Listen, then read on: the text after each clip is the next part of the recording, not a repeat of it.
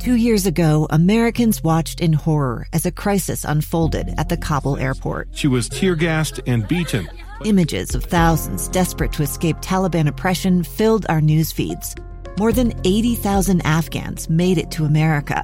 But the story didn't end there. It was very cold. There was no power, no heat. Who would help our newest neighbors? I'm Andrea Smartin. In Stranger Becomes Neighbor, you'll hear the stories of some remarkable refugees who left their homes and their dreams behind, only to start over from zero. Their only possession was 3 blankets. And you'll meet Americans who stepped up to help them. You want me to come when you deliver your baby. What can one person do in the face of an international disaster decades in the making? That's Stranger Becomes Neighbor.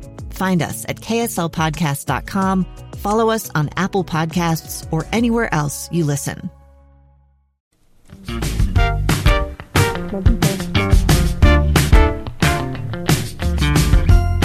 Hello, and welcome to Easy Being Green, the podcast where we talk about the planet, its health, and how we can make it better. I'm Taylor Powers. Here's Deanne Tetzel, my co-host, and today's episode we're talking about energy demand.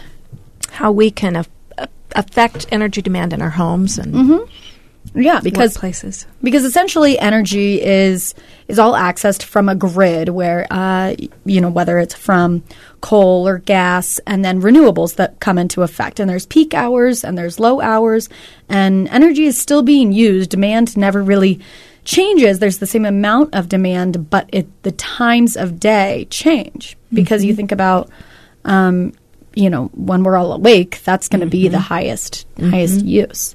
And talking about how we can make behavioral shifts to try to do our part to balance that demand. Exactly. Rebalancing the demand. Just if we all choose to maybe not run so many of our kind of energy sucking appliances at the same time, then that those peak hours, it'll shift it all out. And Taylor was mentioning, rebalance that demand. So, yeah, because you think about it and it's, the traditional energy that we have, it's available anytime we want it, though it does release a ton of greenhouse gas emissions.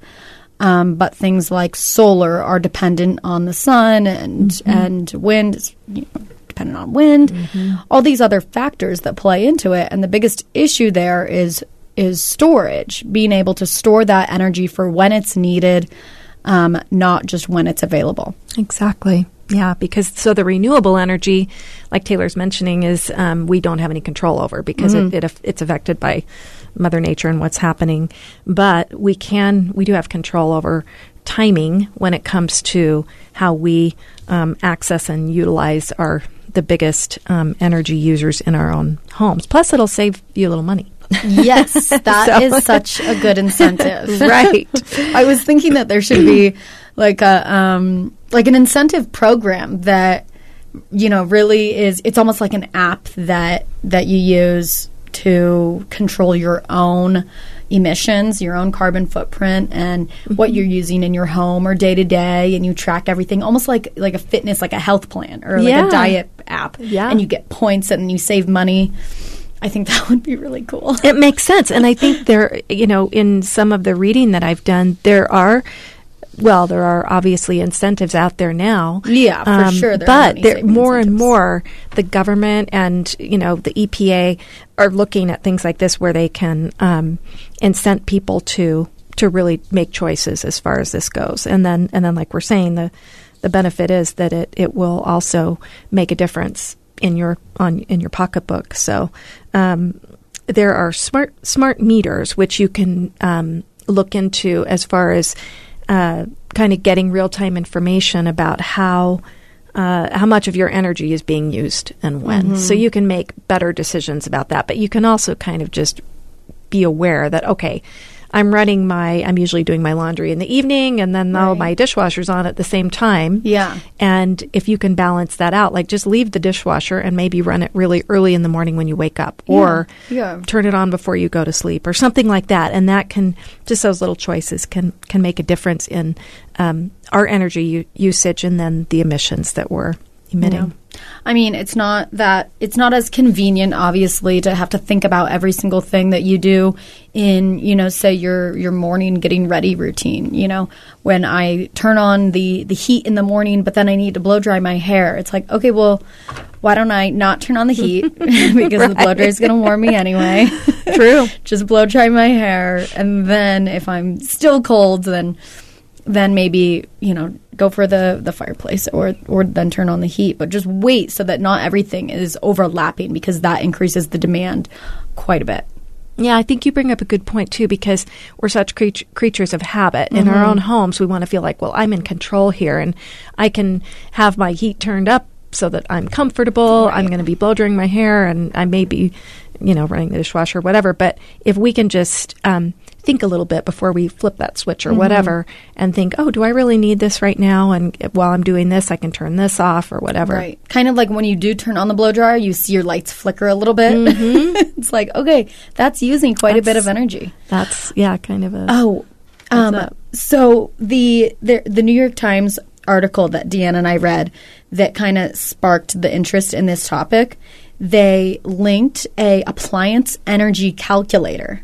It's on the Department of Energy's website, and it's really, really cool. So you go onto this website, and it has a calculator, and it lists all the different appliances, and then you can customize it to the preferences of your own home. So say your microwave is it has a different wattage than the custom microwave. You can go enter that information, how many hours a day you use it, and how many days a year you use it. And then it will give you your total annual wattage and the cost that you're paying for it based on, then in the calculator, there's a spot to say per watt how much you pay.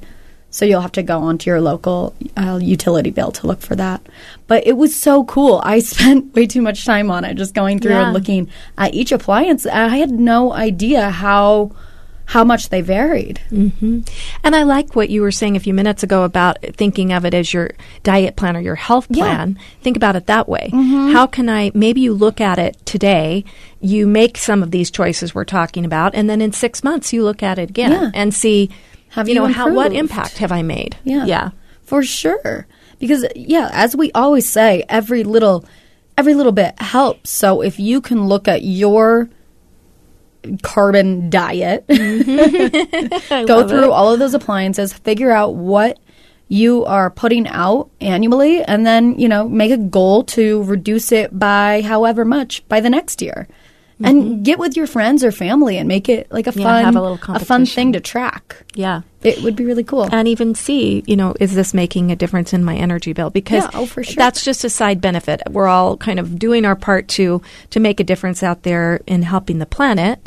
But there's also that added benefit of you can save yourself some money. So that's always a nice little boost. Yeah. Unfortunately, I did read a stat, and I don't want this to defer anyone, but the 0.05% release, I forget the exact percentage, but a considerable amount of the gas carbon emissions. And unfortunately, those tend to be the people that don't care about incentives, that don't really care about anything except for their... And I'm making a total generalization. I mean, there are plenty of people in that 0.05% that are doing what they can. They're donating. They're using their platform to do good. But there's also a lot of people in that range that have private jets or, purchase so many clothes in a year that it's kind of out of control. So it really does make a difference what you do yourself in the local level. And there are some states and countries around the world as well are looking at, they realize that changing these kinds of patterns that we have, it's not easy to do. So there are incentives more and more that we're looking at, that the government and energy providers are looking at, with smart technology, with, basically saving you money on your bill, that kind of thing. And then it's kind of this time of use pricing. So it's exactly what we're talking about, like changing the shift in when we put the demand on the energy. So I think California and Illinois are two states that are already have that. So there's an incentive already there that your energy will be cheaper to use if you use it in off-peak hours. France, Spain, and Finland, and a few other countries are doing this as well. So the governments are already, and energy providers are saying, hey, look, this is going to benefit us all, and we'll help send this back to you in terms of saving you money. So, and not only incentive programs, but grid parity is it's what occurs when alternative energy can generate power at a cost and performance level equal to or less than electricity generated from conventional methods. And solar and wind have already reached parity in both their price and performance. And so it's becoming more commonplace for a lot of regions to realize this and then try to establish it to make it more attainable for everyone. And the biggest thing there is energy storage, which I mentioned. And a lot of these storage methods are going to be through batteries, which are not as attainable. And so that's going to be the biggest challenge is this energy storage for renewables because it's already cost effective and energy, effective. It's but how do we harness it? Yes, how exactly. Do we keep it and, right. and be able to utilize it all the time. And so that's going to be the next thing is figuring out the battery, the storage situation, but then also, like you mentioned, the smart technology, AI, and microgrids are going to be a big part of that, especially as this technology keeps growing because AI is going to, it's continuously adapting to improve the operation. So I think as technology keeps getting, more honed in on these kind of systems, it's going to be really interesting to see how quickly renewables take off. I mean, not take off, but become more. We can figure out how to utilize the energy that they're pulling in, and again, harness it. There's definitely a lot of scary circumstances out there and scenarios, but when you look at everyone trying to make a difference, trying to harness this energy and figure out how to pretty much save the planet, there's a lot of inspiration and hope. That's how I feel. It's easy to get discouraged when you read some of this and hear some of the things that are going on, but at the same time there's a lot of energy and a lot of money and a lot of attention being turned to this issue as well. And some of the other things, we've talked about this in previous episodes, but make the simple choices around your house. If it's time to purchase a new appliance, look at, for an Energy Star symbol. Look at the smart thermostats. That can help a lot in saving energy and not using it when your house doesn't need it. And you don't have to think about it a whole lot. You need to spend the initial money for it, but you also I know there are rebates on lots of these products too. So turn down your water heater a little bit. Use a smart power strip that you can turn off kind of those vampire energy electronics that are sucking energy just by being plugged in. So there's just tons of little things that you can a few do of these choices that you can look at in your home and along with these kinds of daily choices and decisions. So yeah, definitely. I actually just moved into a new house and the water is so much hotter than my old place. And I was like, oh my gosh, I forgot how hot water can get. I got to go turn it down a little. Yeah. But tons of things you can do to make your difference and do your part. So thanks for listening. We'll talk to you soon.